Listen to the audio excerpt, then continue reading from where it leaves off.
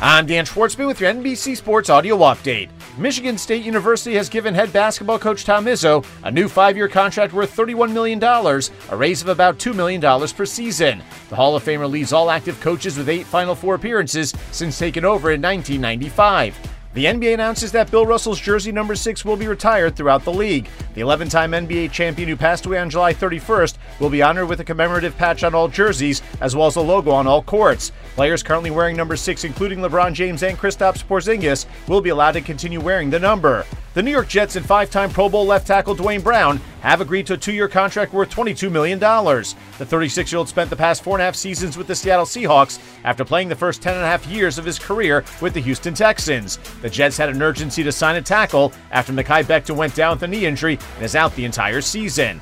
The New England Patriots are expected to sit starting quarterback Mac Jones in tonight's preseason opener versus the New York Giants. Veteran backup Brian Hoyer will get the start, while New York is expected to start the game playing its healthy starters. Meanwhile, the Pittsburgh Steelers announcing that Mitchell Trubisky will get the start Saturday against the Seattle Seahawks, with Mason Rudolph and first-round draft pick Kenny Pickett also seeing action. After 8 seasons, jack-of-all-trades New England Patriots running back James White has announced his retirement after having undergone hip surgery. The 4th-round pick out of Wisconsin back in 2014 holds 3 Super Bowl records for most receptions, most points scored, and most touchdowns. Tom Brady will be away from the Tampa Bay Buccaneers for a period of time and will return after next week's preseason game on August 20th as the 45-year-old deals with some personal things. Brady had 2 off days last week, a scheduled one on Wednesday, and also for his birthday on Friday. 8 games on the Major League Baseball schedule with no matchups featuring both teams with 500 or better records, but one good American League East game as the Baltimore Orioles visit the Boston Red Sox, with the Orioles 1.5 games back in the wildcard race, with Boston 5 back.